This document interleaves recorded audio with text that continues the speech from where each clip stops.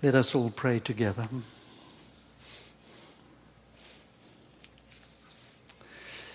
Your Majesty,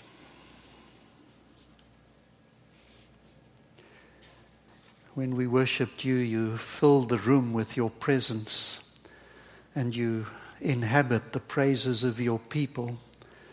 And so you came down to occupy our hearts and minds. And that happened, Lord.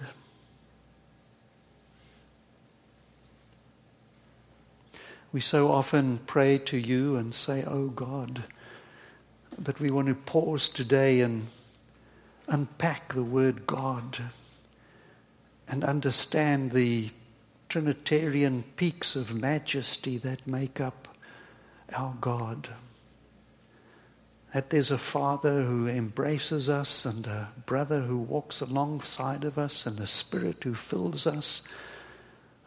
Three yet one, and one yet three, co-equal, co-existent, always giving glory to one another, drawing us into that as hikers in the high country. And how wonderful it is to pause and look at the majesty of those peaks and feel the release of our spirits in praise and honor and gratitude. And to connect with you not just by looking at you as if you were a postcard picture, but hiking the back country of God. And may it be that your word will lead us into that high country this morning, and we will leave here saying, God is great and majestic, and I know him better, and I want to worship him more. And this for your glory's sake. Amen. We're looking at the fact that not all who wander are lost. And this morning it's the life of David that comes to our attention. And what we can say from the psalm is that when we look at life, nothing makes sense. Just look at the headlines and you will agree, nothing makes sense. Civilian aircraft shot down, orphans, children abducted in Nigeria, suffering. The list goes on and on. In your own history, there have been events in your life that didn't make sense. Maybe you're in the midst of those circumstances right now. Something's going on and you're just throwing up your hands saying, doesn't make sense. Or you know somebody who's there in that place where nothing makes sense. And just tighten your seatbelt, because round the corner, something in your life will stop making sense. It's almost as if what Nietzsche said, if there is a God, he must be the devil. We feel that there's some element in that we resonate with. And then we get the biblical perspective on it and we realize, well, Nietzsche's quite right. That there is a God of this world and he is the devil and he is a madman pulling the levers. And nothing makes sense because mankind gave their allegiance to their devil, and that's how he runs the world.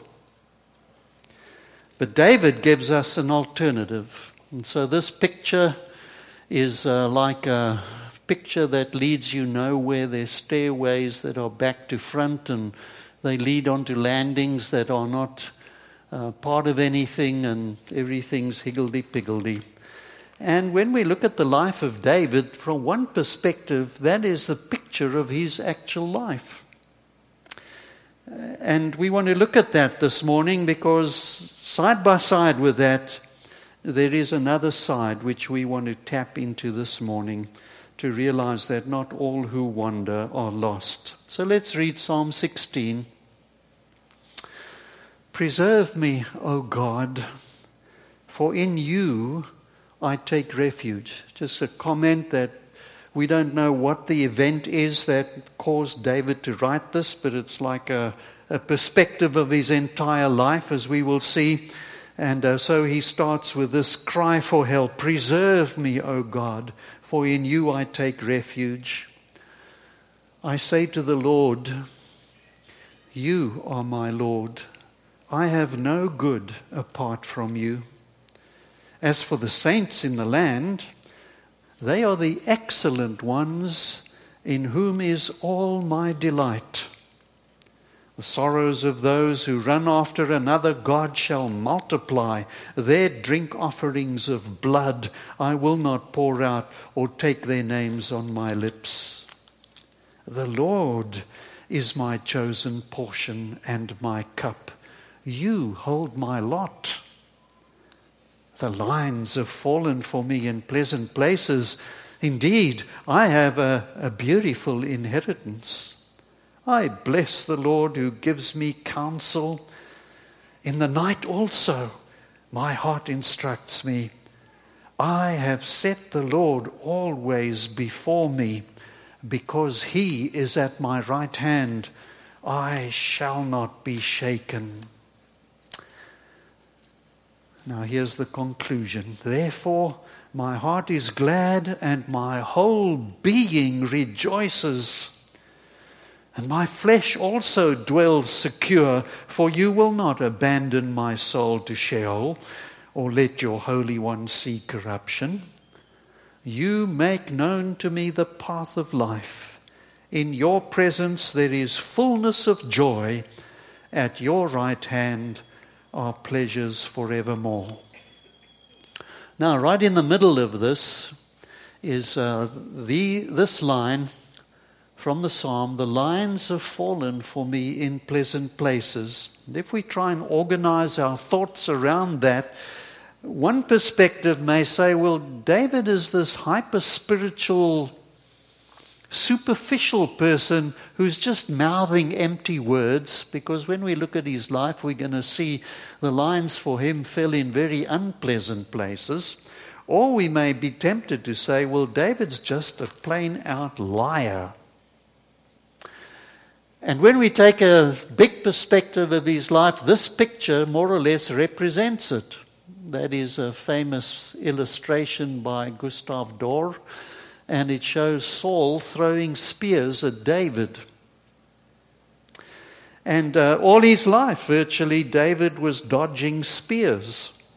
And so here's a brief overview. He was a shepherd boy who was overlooked when Samuel came to anoint the future king and came to David's family. All the brothers were gathered, and Samuel went through and said, none of these, there must be somebody else. And there's sort of a bit of contempt in the scripture in which he said, oh yeah, there's that kid watching the sheep, said his father. And Samuel said, call him. And lo and behold, he is anointed.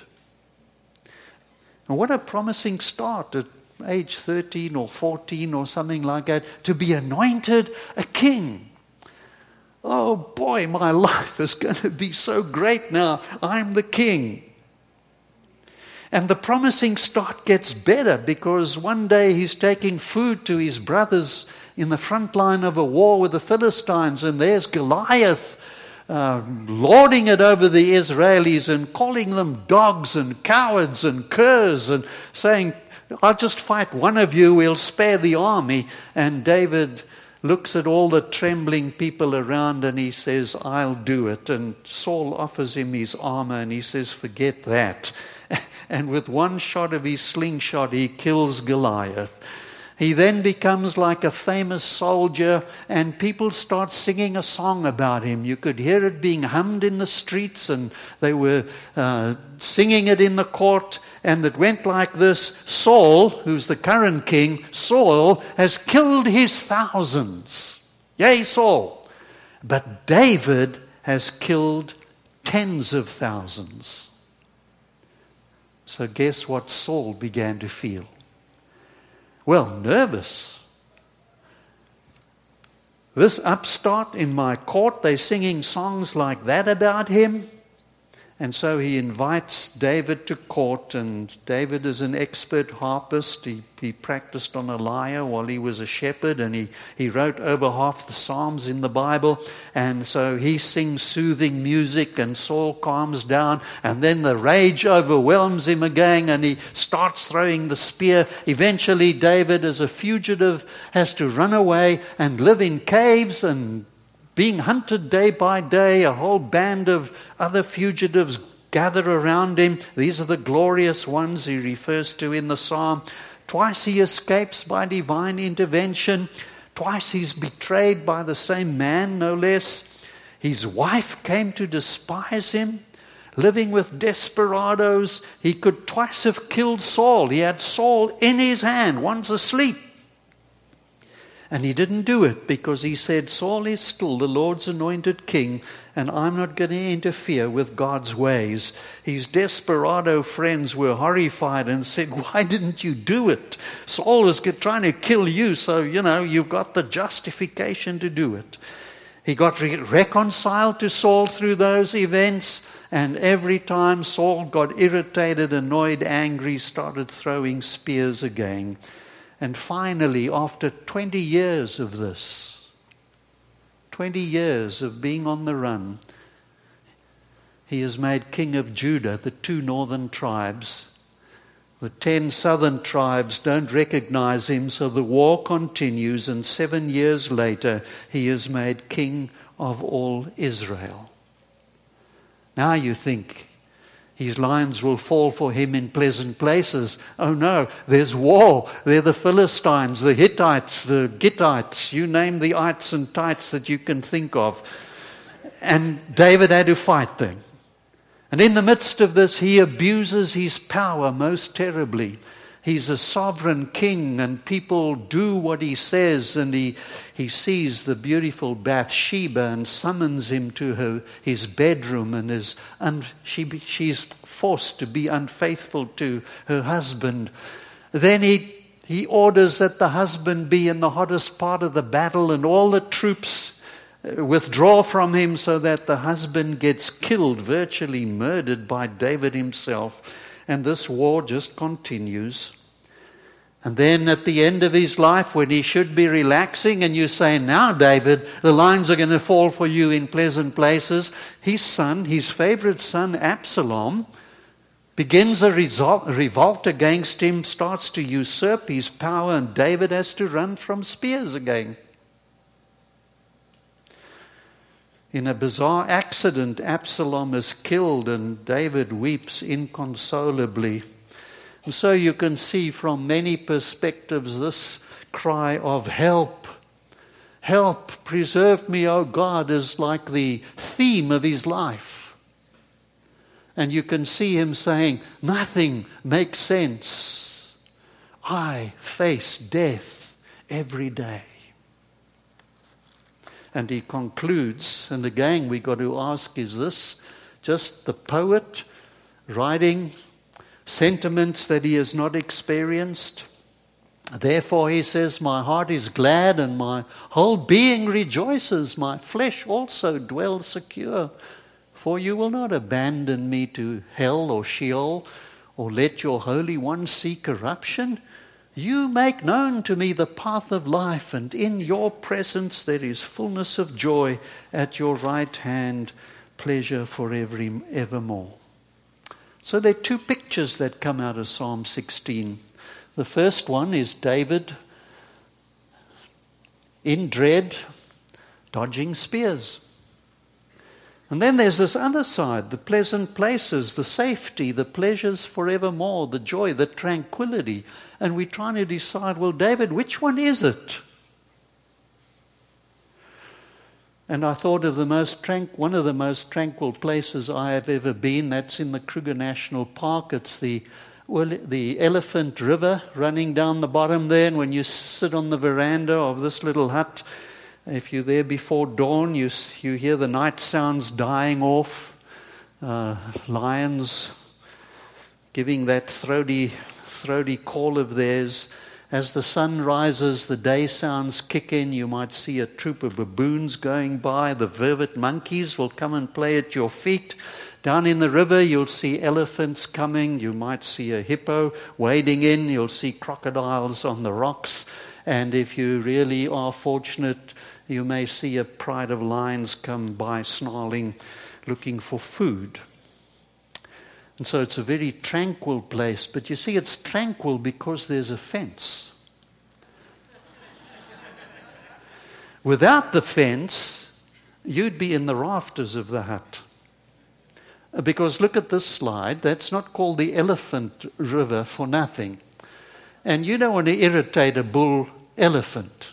Here's a pack of hyenas who did it, and they're a danger of their own. Been known to take sleeping men out of a tent and turn them into carrion. A hippo is the most dangerous animal in Africa. It kills more people than anything else. And that one irritated that elephant, and he's tossing a 1-ton animal as if it was a little stuffed toy. So you don't want to get on the wrong side of an elephant, and here somebody did. I don't know what tourists those were. Who are the most irritating tourists you've ever seen? They got to this elephant. So it's dangerous outside the fence. And we want to ask then, hey, David, what's true of you? And when you cry help and then you come to the place of joy and pleasure at the end, how does that happen? Because you want that in your life, don't you? You want to find the place of joy and pleasure. But at the moment or sometime past, or maybe that spear being thrown at you is the picture of your life. Everything in your life has just been haywire and nonsensical, and you want to reach there. So praise God for David, who went from panic to peace. And here's how he did it. The first thing he did, and you find this woven throughout the psalm, is he affirms, you are my Lord. Notice it 3 times, and I've got 2 translations there. He says in the Message, I say to God, be my Lord. Or in the English Standard Version, I say to the Lord, you are my Lord. He says a second time, my choice is you, God first and only. Or the Lord is my chosen portion and my cup. And a third time he says, day and night I'll stick with God. I have set the Lord always before me. And because he is at my right hand, I shall not be shaken. So the first thing for us to do is to affirm that God is God. Now maybe you've done that sort of half-heartedly. Maybe you've done it and then forgotten. Because when you affirm that God is your Lord, he builds that fence around you. And despite the chaos of your outer life, you've got an interior life that is tranquil and at peace. Now David once, many times that we know, one time that he actually cut a hole in the fence and went outside when he did not acknowledge that God was his Lord. And that was when he abused his power with Bathsheba and followed it up with murder with Uriah. And at some stage through the prophet Nathan, he actually came back and realized the enormity of what he did. And he's written his confessions in the book of Psalms. You will find Psalm 32 talking about it, and Psalm 51. And these are not a poet just writing pleasant thoughts. This comes out of the crucible of the furnace in which David found himself. And what did he do? Did he then go and walk around the wire and say, I wonder how I can get back in again? Where's that hole that I cut? Maybe I can crawl in again on my hands and knees. And as he comes to the gate, what does he find? God has unlocked it. He's saying, welcome home, my prodigal son. So you need to make an all-out affirmation, as do I. Once more say today, you are my Lord. And then weave it into the fabric of your being so that you wake up with the thought, I have set God before me. And you live with the idea that God is at my right hand. And when you go to bed, you affirm again, the day was lived in the tranquility of God's presence, despite the fact that I may have been dodging spears in my outward life. There is the inner place of tranquility. And the second thing David does is he acknowledges, I have a beautiful inheritance. Or as the actual words say, and now I find, I chose you, God, and now I find I'm actually your choice. Isn't that just so deep and profound? You set me up with a house and a yard, and then you made me your heir. Or you hold my lot. The lines have fallen for me in pleasant places. Indeed, I have a beautiful inheritance. So he's crying, preserve me, help, I'm dodging spears, but I'm in this beautiful, tranquil inner place. Somebody sent me about 2 or maybe 3 years ago a story, a parable, and I'm going to retell it. It's not my story, but I've personalized it and made it mine. Let's assume that I decided to emigrate. Oh, come to think of it, I did. And I had in my mind Switzerland. And so I studied pictures of Switzerland. I look at the map. I study the 4 languages of the Swiss. I start delighting my heart in the destination, in the snow-covered Alps, in the orderliness of Swiss life, in the benefits of being a Swiss citizen. Where am I going to get a job? How am I going to go about that? And I'm anticipating Switzerland. And lo and behold, I don't know how it happened, the plane drops me off in Belarus. Now, I actually went to Belarus in 1993, so I'll tell you the country was grey and blasted and weathered and worn with potholes, no working telephones. You get off the plane, you can't understand what's written on the signs because it's the Cyrillic script which you don't know. Nobody speaks English. They're all speaking either Belarus or Russian. You learn yet very quickly, which is no. And you feel bewildered and lost, and you're thinking, but wait a minute, I was destined for Switzerland. So now what can I do? I can either go and sit in the bathroom and cry for 2 days, or I can say, this is where I am. So you start perking up and you start looking and you start asking and start appreciating. Then you come to understand the culture. The people are warm. The guide takes you around. You start meeting students who you're teaching and you realize that your life is being poured into theirs. You see changes in them. You see the light of learning coming on in their lives. And guess what? Now I'm at home in Belarus. And I'm much better as a Belarusian than I would have been as a Swiss. Because a whole different side of me has developed. Now, my friend, you were planning Switzerland for your life, weren't you? But very few of us get to where we've planned to be. And so you may be in Belarus right now. Either resisting and fighting and feeling miserable about it, or else saying, God, my lines have fallen for me in pleasant places. You brought me here. I don't understand. I don't actually like it. But I'm going to grow and I'm going to be your person wherever you put me. Here's one of my favorite hymns as we start coming to a close. It says, God holds the key of all unknown. And I am glad. If other hands should hold the key, or God forbid, if he trusted it to me, I might be sad, I would be sad. The very dimness of my sight makes me secure. For groping in my misty way, I feel his hand. I hear him say, my help is sure. My help is sure. Enough. This covers all my wants, and so I rest. For what I cannot see, he can see, and in his care I saved shall be, forever blessed, forever blessed. So what we want to do as a congregation this morning, the very dimness of, no, that's it, I think.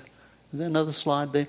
So what we want to do this morning is affirm our faith and give thanks to God. And we're going to do that by reading Psalm 16 responsively. There's a leader part, and then you're going to respond. And I've put in bold print, it didn't come out there, but when it says, I say to God, say it to God right now. I say to you, God, be my Lord. And without you, actually nothing does make sense. So let this be the real response of your heart and mind. And here we go, reading the scripture as an affirmation of faith. Keep me safe, O God. I've run for dear life to you. I say to God, be my Lord. Without you, nothing makes sense. And these God-chosen lives all around, what splendid friends they make. Don't just go shopping for a God. Gods are not for sale. I swear I'll never treat God names like brand names. My choice is you, God, first and only. And now I find I'm your choice. You set me up with a house and yard, and then you made me your heir. The wise counsel God gives when I'm awake is confirmed by my sleeping heart. Day and night I'll stick with God. I've got a good thing going, and I'm not letting go. I'm happy from the inside out, and from the outside in, I'm firmly formed. You cancelled my ticket to hell. That's not my destination. Now you've got my feet on the life path, all radiant from the shining of your face. Ever since you took your hand, I'm on the right way. Amen and amen. Now we'll have a minute of silence, and you can actually put your life into that context. Give thanks to God for specific things, and also tell him again, you are my Lord. Thank you.